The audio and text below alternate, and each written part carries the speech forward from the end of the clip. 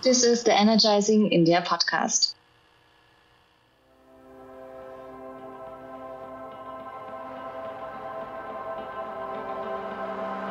Apart from causing a lot of traffic, commercial trucks play a very key role in running everyday life in India. However, over the years, these ICE trucks have been major contributors to environmental pollution. Addressing this particular issue today, we have Rohan Shravan, the CEO at Tresa Motors, one of the few companies that is actively building intellectual property or IP in India, and that too in a space largely dominated by legacy players. This is going to be a fun conversation. Rohan, welcome to the program. Hey, glad to be here. So Rohan, you graduated from IIT Kharagpur, and from there you worked in various design houses, then also worked a bit in AI. You have quite a extensive sort of experience in that particular front. So can you just tell us more about your journey? So it's a pretty interesting journey actually. 2008 mechanical engineer, IIT Kharagpur. In 2007, I started working on a concept of a device, but the device was based on NVIDIA as a platform, and they were not replying back to my emails. And somehow I had to get to them to understand how can I get the reference design. And one of my friend posted my CV to Schlumberger. I joined Schlumberger for 3 months. They posted me to US, went to US, met NVIDIA, got a reference platform, resigned and came back. And when I came back, I wanted to become a monk.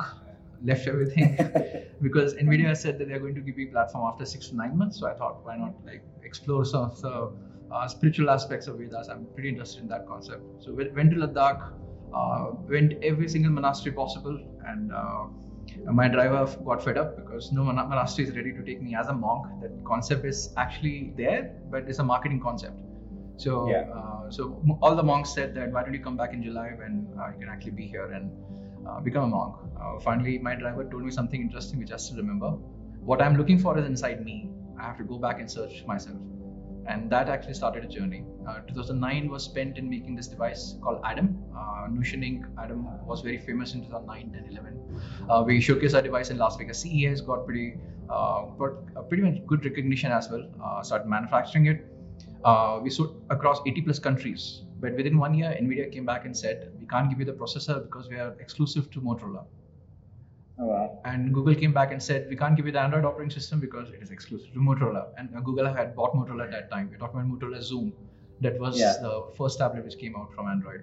So what I learned there is, unless you own the IP, you should not do something like this. You become Carbon, Micromax, Lava. The life is not going to be much as if you're an assembler.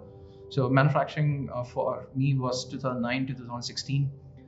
Then 2014, I started one company where we started focusing on designing axial flux motors. It took around 6 years to get the concepts. We tried different variants, different kind of technologies, burned all the personal savings in designing the inverters. We needed inverters which can work on silicon carbide switch circuits, and they're very expensive. Each one of them was something like 50,000, 60,000. Yeah. Burned a lot of stuff, but finally 2022 it was ready. Since 2016, I've also been running School of AI, where I teach AI on Saturdays, 6:30 a.m. I've taught more than 7,000 students in deep neural networks. And I also started a company called Inkers in 2016 that is into sensor fusion. Sensor fusion, there we use a LiDAR, a normal camera and thermal camera integration to, at real time, design the hyper accurate 3D model of a site, which is now in construction. So most of the embassy buildings are on our platform. Every 1 in 3 building in commercial real estate in the Bangalore city is on our platform. But Tresa literally started with the motor being ready and looking at people who are in our ecosystem. And you touched upon the right concept, the right problem we wanted to solve. We asked ourselves, what should we do? The motors are 100 kilowatt and up. We can't design a scooter definitely. We saw 3% of trucks constitute all the vehicle numbers that we have on the road. But the particulate matter is 60%, emissions is 38%, carbon monoxide is 40%. And it's really, really bad. So unless we target that problem, doesn't matter if we make millions of motorcycles, we're not going to be inching towards solving this problem. And that's a very interesting thing that you said. What will go down deep in terms of various aspects that you have for your businesses. But what sort of struck me is in India, building something out of scratch That's not a very innate trait that we have had, right? There are not a lot of global companies that has came out of India. Mostly people sort of build stuff that is exclusive for the Indian use cases itself. But you are out here right from the start, right with Adam. You've always sort of thought about building something that is from a global perspective. So where did all of this sort of tinkering or entrepreneurship, I think, came from? Because this is not something that we are taught in schools. So it's sort of, you can say it's a bit of patriotism, a bit of naiveness, also a bit of challenging the status quo, but it actually comes from the embarrassment that we are the largest populous, like most populous nation in the world. I'm using language which is not ours, using the communication system which is not built by us. There's not even a single product probably in this room which is made in this country. And that's sort of, it's not a good trait for a country to have. I just wanted to change that since childhood. Why can't we have the best products in the world? And I'm slightly dyslexic. It is easier for me to visualize things. So that's where the hardware product comes in together. I can imagine multiple things getting together and being built. And that's where the whole of this Kida is actually coming from. To actually make it, not just assemble it, not just borrow stuff. So coming back to Tresa then, where did the concept of building the motor came into the picture in the first place? So this was very early, right? This was in 2014, 2015. This was way early for even like Tesla started being like a cool niche product during that point of time. And even they weren't sort of talking about, with the semi trucks or, with the roadster or anything of that particular sort. They were stuck with Model S, Model X during that point of time. So where did this particular idea came into the picture of building the motor in the first place? So as I shared, like the notioning journey, it was a heartbreak. I can't explain how dreadful the day was when NVIDIA sent the mail that they can't supply the processors anymore.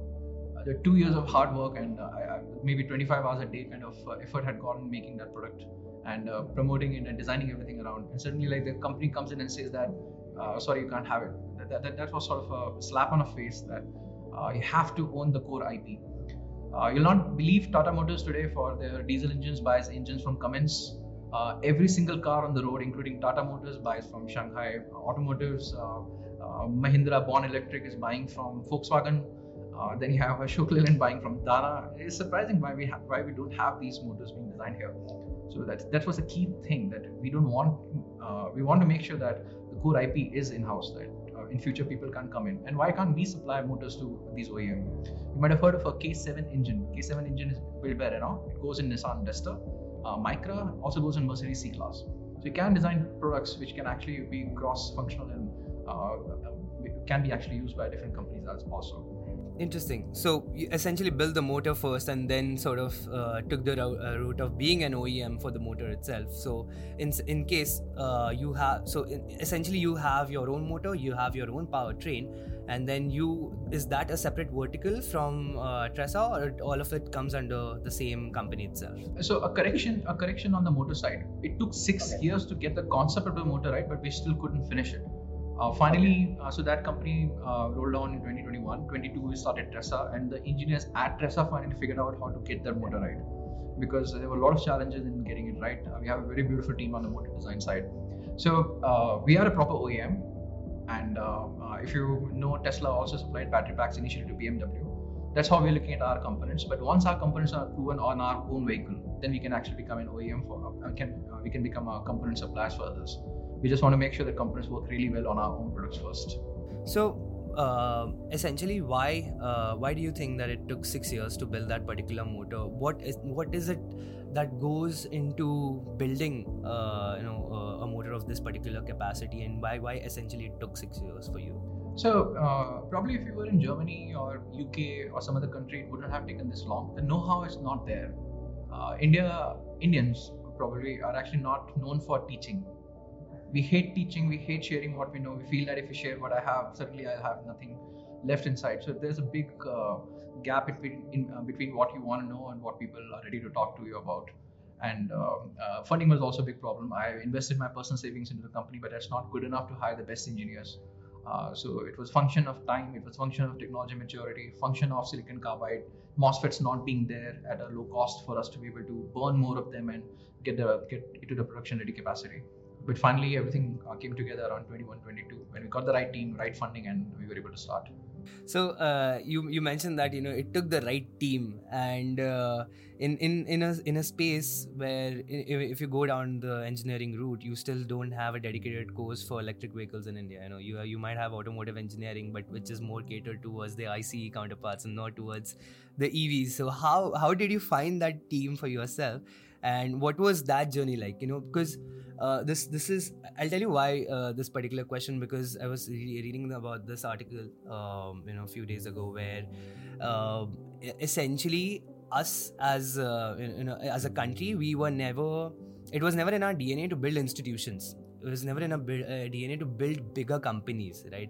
Which is looking at, let's say, 50 years or 100 years down the line. Tata is one of those examples. Tata's, has built something which will last them for like 100, 200 years. That one trust element, that even if you're selling salt, that sort of means trust. And even if you're selling a car, even that means trust. That is a journey that they have sort of developed. So it's an example of bigger institution. But essentially there hasn't been many of these cases. We were too used to the Britishers coming and setting up these institutions for us. So we lacked that particular era in the Industrial Revolution. So when you faced that challenge, right, where you wanted to build that team and who will help you build that IP for India, and you will set everyone on this particular journey for the next 50-60 years, where there's constant innovation, constant products, constant newer things being developed in India or in your company in itself. How you're building that culture, how you're finding that particular team, and essentially third part of that question would be, where do you want to sort of take this company in the next 50 years? So before I actually got fully involved in Tresa, partial team was there, but it was sort of non-functional. See, the task of a CEO is to get people who are better than him in every single aspect and give them all the freedom. So, for instance, when we burn our motor, we celebrate. When we break something down, we actually celebrate. So the engineers we have, I just have to empower them, trust them, and ask them to believe in themselves. And we do not have managers here. Every person who we have has to go to Penia, for example, or JC Road, get the components, sit in the manufacturing facility, work with the guys who are actually making these, come back, revise the design, and go back again. So it's actually a trust which actually needs to go in these particular teams. But we have really super special people. You can call it serendipity, that I happen to found them in the company and just help them do what they can do best. That's literally the core of it. And as we are hiring more people, I'm again trying to find people who are really good in what they want. And they want to join Tresa because they want to really make something, not because they are looking for a salary jump or they're getting bored in the company. There's some cultures which are really toxic. We tend to avoid such companies as well. But generally, people, it's not just me. There are a lot of engineers who are also frustrated. If you look at what the other engineers are doing in their companies, most of the engineering happens in Germany and US, and they get the background work to finish up writing requirements, writing test cases, and they are super genius as well. So there are people who are really ready to jump ship and actually test out their journey with us. Yeah. And the last part of the question was, what is your aspiration, for the company? Where do you see this moving towards in the next 50 years? Yes. So Tresa is going to be on the mobility and electric mobility. So that is not limited to land. It can go in different areas as well. But again, the IP is very important for us. We want to make sure that Tresa can become a global OEM. Our dream is to be in Germany and actually then tell Daimler that, okay, now let's compete. Like, why can't we do that? So we want to become a global OEM, which makes one of the best vehicles in the market, looking at what technologies are coming in, being at the state of art, making sure we are able to push the boundaries, while also making sure our products are the safest in the world. Electric vehicles are very, very dangerous. I'm not sure if you've seen a lithium battery exploding in front of you. If you have, then you know that it's a very dangerous field. But fortunately, it's also getting safer and better as time is progressing. We really want to take India in the forefront of the automotive industry, not limiting to land. So, sort of taking the conversation back to the truck then, India as a country, trucks have been there for decades at this point of time, and we have probably one of the most unique designs for trucks all over the globe, right? It's a really compact sort of design which is able to maneuver through smaller roads or the carts that we have. Doesn't matter what the terrain is, the trucks would be there. So I think that was a very natural evolution that OEM sort of did to the design of these trucks over the years based on the experience that they had. Now, your truck's design is pretty unique. It's pretty futuristic, pretty cool looking, pretty 2023. But is it something that the industry requires? Is it out of practicality, or is it out of just making the product look cool? So it's actually on the practicality side. Anyone who looks at a truck says that we got inspired from Tesla's Cybertruck. Has nothing to do with it. This design is something which I made somewhere around 2014. And I did that because when I was making my own tablets, you'll not believe the most expensive component there was a magnesium chassis to hold the whole product together, which users don't see, they don't touch. The most expensive part of any automotive design is the tooling of the body. Any curved surface you see needs a high-strength steel tooling to be done. It might cost somewhere around 2 to 25 crore. If I design a cool-looking curvy truck, I'm going to spend around 250 to 500 crore just on tooling side. But the design we have right now allows us to do something like a laser cut and just weld it. So this is actually coming from the requirement, making sure that the cost of development is actually pretty low compared to what's there. And we also want to design something which is unique and which is going to remain as a classic design and never seen before. We want the truck to be seen as something which maybe Shah Rukh Khan wants to buy to drive to his movies, and at the back he can have his camper van.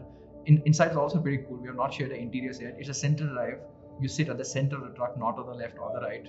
And the seat is also air suspended. The cabin is also air suspended. We're designing for European standards. But the structure and the way it looks comes from the fact that we wanted to make sure that we have as less tooling as possible. Then if your aspirations are, of course, the trucks market would be, let's say India is one part of it, but there are also other countries that you would necessarily export the truck to. But then why start the company in India and not in US? Again, it goes back to the same thing why I started notioning in India. If I was doing hardware, I should have been outside. But the point is that I want our generation to be the last generation asking this question, why India? We have to take the call and make sure that the engineers are around. There's something about manufacturing which people in India don't understand. Let's say you're doing a plastic tooling and you inject your plastic fillets into the machine, you get a plastic component out and you dry it out, and suddenly you see you have some warped surfaces. But if you go to China and if you go to a country which is doing manufacturing for quite some time, the temperature is controlled, the amount of time the plastic component spends inside the machine is controlled, how we anneal it back to normal temperature is also controlled. So it takes a lot of time to actually understand manufacturing or to design precision components. So if we were outside and suddenly we come back to India, we'll not be able to find people who can actually manufacture stuff. We want to make sure that we are the last generation to learn or to teach this to rest of the country and rest of the people we have. So in India, if you see in the last 3-4 years, especially after the FAME 2 subsidies, and the EV adoption has really gotten very serious. I mean, it's not a fun or it's not a very something that you would joke out of. It is a very practical day-to-day. Every common man is buying two-wheelers at this point in time. So in the two-wheeler space, EVs are really becoming like a serious purchase option. Even in the four-wheeler space, if you're in the sort of space for about, if you know your use cases properly, like let's say if you just want to drive around the city, you know what purchase you want. If your majority of your driving is outside of the city, you know what purchase is there for four-wheelers. So there are multiple options, and even in terms of charging infrastructure, it is catching up. There are multiple charge point operators in India who are doing that. Interestingly, in the LCV space, 56% of all LCVs sold are currently electric. So in that particular space as well, electric is sort of one of the most serious options that you could sort of get right now. But in this truck particular space, it's very difficult to make a truck electric. Of course, your battery size increases, your motor output increases, your entire cost sort of increases by multiple folds. So why essentially do you think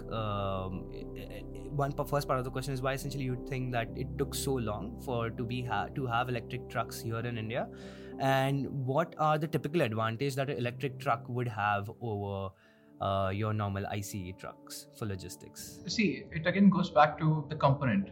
So it's not just India. Even so, if we keep China outside, even Europe is taking time to pick the electric truck part up. An electric truck in general is going to be around 50 times more powerful than, let's say, a scooter. It will have 100 times more energy than a scooter also, because it actually does way more distance compared to others. And battery technologies have been improving as we speak. Now, the cost of the battery somewhere around 2022 reached a point where electric trucks suddenly seem feasible. By the time we hit 25, 26, suddenly we'll be able to compete with at least a low-range diesel truck. So the majority of the factor actually goes back to availability of the component, the availability of motor, and the price of the battery. If the battery was somewhere around, let's say, $50 per kilowatt, or $50 per kilowatt in 2016, I think by 2020 we would have had all the electric trucks. But even today, it's somewhere hovering around $100 per kilowatt. So it's a function of the cost of the battery. So is it just the cost, upfront cost, that sort of is sort of a bigger challenge, or there are more aspects to it? Because you need to see that people who are driving these trucks are not necessarily the most tech savvy people that you would have. So what they essentially require is just a steering wheel, the basics that go around. They want to have that like the satisfaction or that safety net that no matter where my truck breaks down, I'll find a local mechanic who can come and fix my truck. Do you think that is going to be like one of your bigger challenge for adoptions? Not for us. We have been extremely strategic in the kind of investors we have picked. One of our investors has the largest service centers for the trucks in the country. So the moment we launch, we'll have the service centers all distributed across. So that's how we are thinking as a company also. Now, just as an example, the total number of service centers for Tata is way more than Ashok Leyland, is way more than Bharat-Benz. And this is in the order of the market penetration they have. So total number of service centers is directly going to affect the total number of trucks on the ground, because even if your truck is, let's say, extremely good, then it breaks down rarely. But you still want to know that within 50 kilometers you have a service center to look at. But again, going back on the points, it's the battery and the availability of the component. Something which does like 250 or 350 kilowatt kind of motors, they have recently started coming out. This kind of performance was only required for, let's say, a supercar or a luxury car in the electric space, but not on the not available outside. So it took a bit of development time for the motors and the battery pack. But if you combine these two, then you actually get the right, you can say, masala for an electric truck. Interesting. And how does the economics work out for, let's say, an average logistics guy who is from Mumbai, who has 5 of your trucks compared to IC Ashok Leyland or something else? Yeah, so based on our calculation, it should take 2 years to break even. And when I say break even, we're talking about, so electric truck is going to be expensive. Now, if you ask me what is the cost of an electric truck, the reverse question I'm going to ask you, what range are you talking about? If you're talking about a 150 kilometer range truck, then it's actually same as diesel truck. We're talking about 2025 prices. If you're talking about, let's say, 400 kilometer truck, it's going to be double of a diesel truck. If you're talking about 600 kilometers, it's going to be 3 times. So it's dependent on the range. But even for the 400, if you're actually driving a truck, let's say 300 kilometers a day, and you're doing 300 days a year, you should be able to break even in 2 years based on taking electricity from the grid. If you're taking electricity from a solar farm of your own, then you will break even, let's say, in 6 months, 7 months kind of time frame. It's interesting because what Tesla's strategy with the semi-truck, and they just started rolling it out. It's the bigger companies who have their certain ESG goals that they want to abide by. So it's your bigger PepsiCos and Walmarts. All of these guys are essentially buying all these trucks for their essential logistics, where the charging infrastructure becomes like a very easy sort of thing, because you essentially need to set up chargers from one plant to other plant, right? And so your distances are covered. Is this something that charging infrastructure is something that you're sort of thinking about at the moment, or is it too early for you? No, the India strategy is actually going to be similar. Electric trucks are going to be bought by companies who have a predefined point A and point B, because the charging will happen at night for electric trucks. A 50 kilowatt charger is a fast charger for a car, it's a slow charger for a truck. For a truck, you need a 500 kilowatt hour charger. Those chargers are yet to be there in the country. The max we have found is somewhere around 350 or max 400, but 500 or 1 megawatt kind of charger is not there in the country yet. Things might change by 25, 26, but initially everyone who knows exactly the point A and point B is where the trucks are going to be sold. And 27 is when we are seeing that a person who wants to go from A to any location will actually go ahead. And this will happen as the penetration of the charging stations happen. And that's something we also want to do. So we are also going to be strategic here, because we don't have infinite money.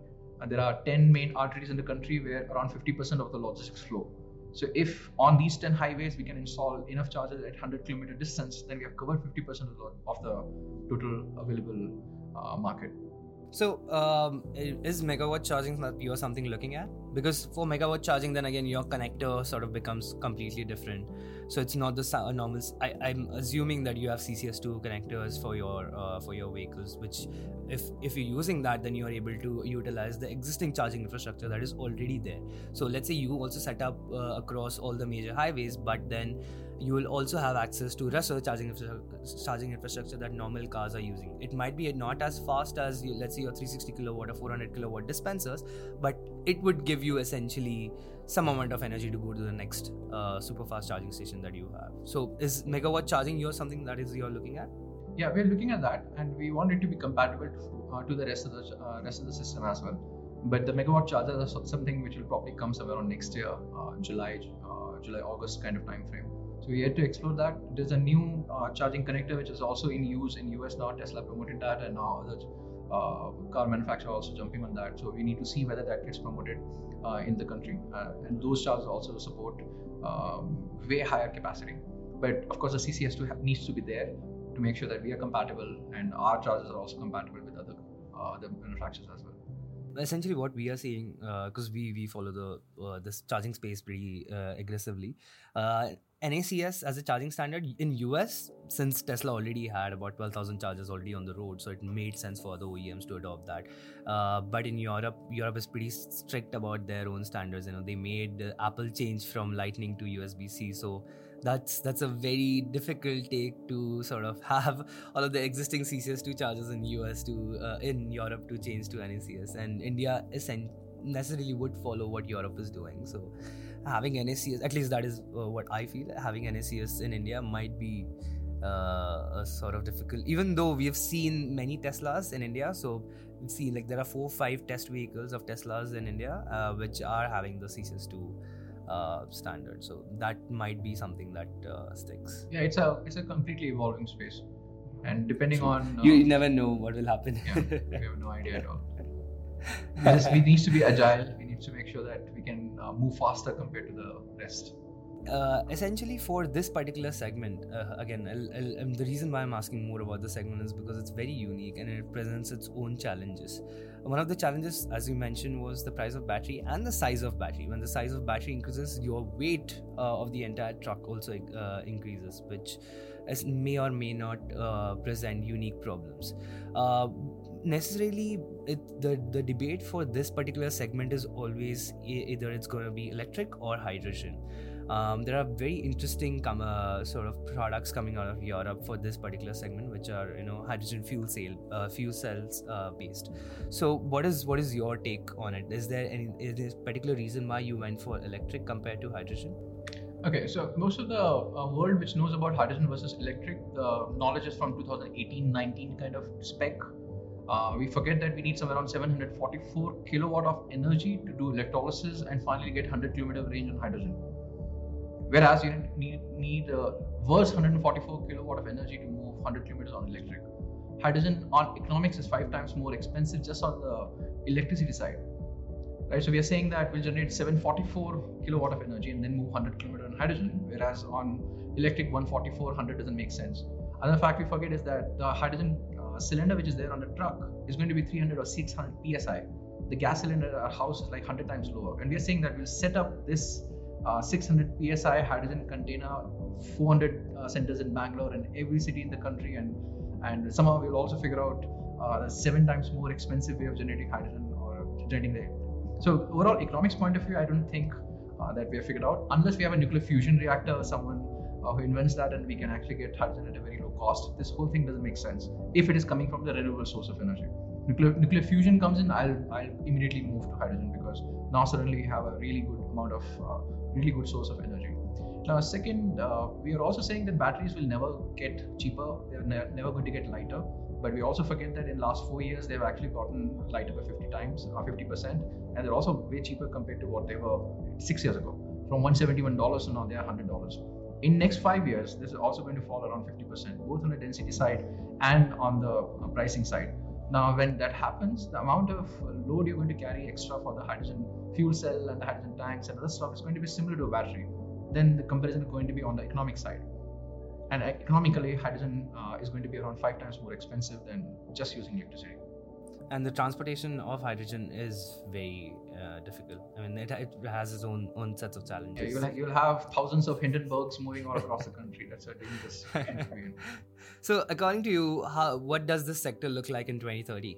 What would change? What sort of things or newer players do you think would come into the picture?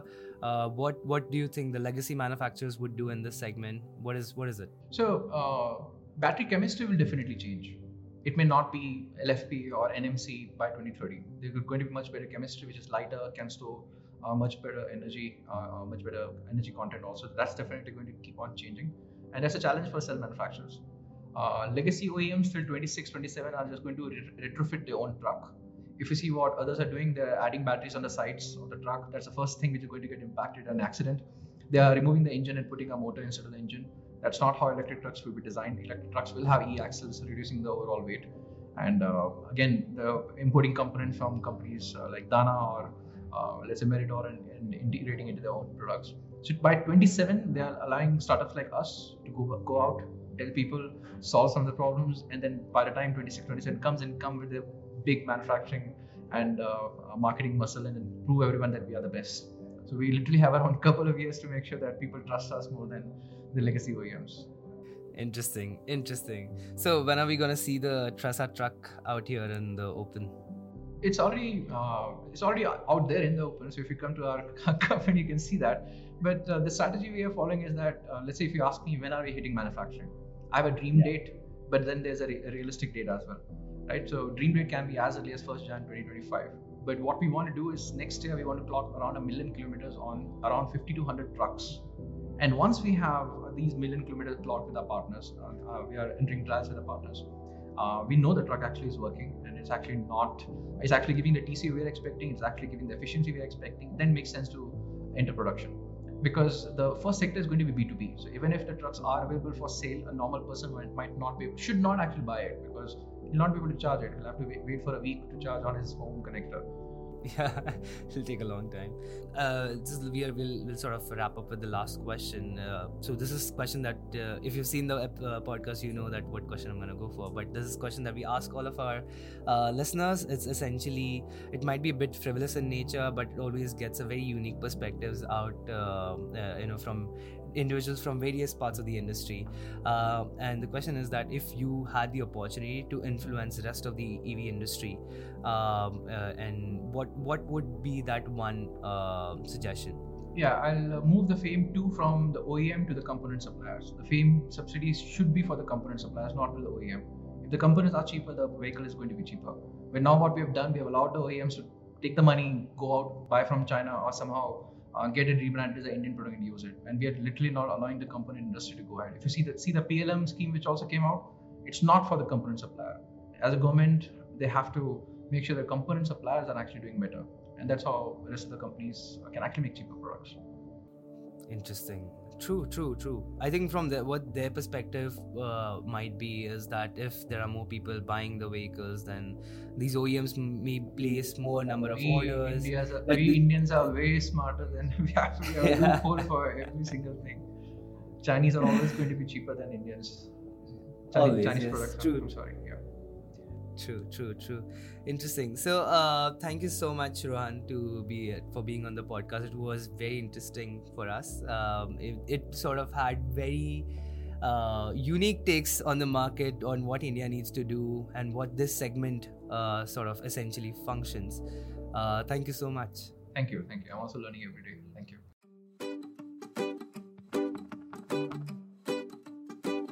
I'm your host for this episode, Ravin Mirchandani. But I would not be here without the amazing Energizing India podcast team. Onkar, our podcast director, and the man who makes it all happen in the end, much like a big fat grand Indian wedding, bringing together the research, data, and attention to details, all in the timelines to get the next episode out on time. Trivikram, our podcast co-host and head of research, and Sunil, who along with me is executive producer of our program. The Energizing India podcast is an Ador Digatron production, giving a voice to the EV industry in India. If you enjoyed listening to us today, make sure to follow us on whatever platform you are listening on, whether it's Spotify, Apple iTunes, or our own portal, energizingindia.tv. Thank you very much, and see you on the next episode.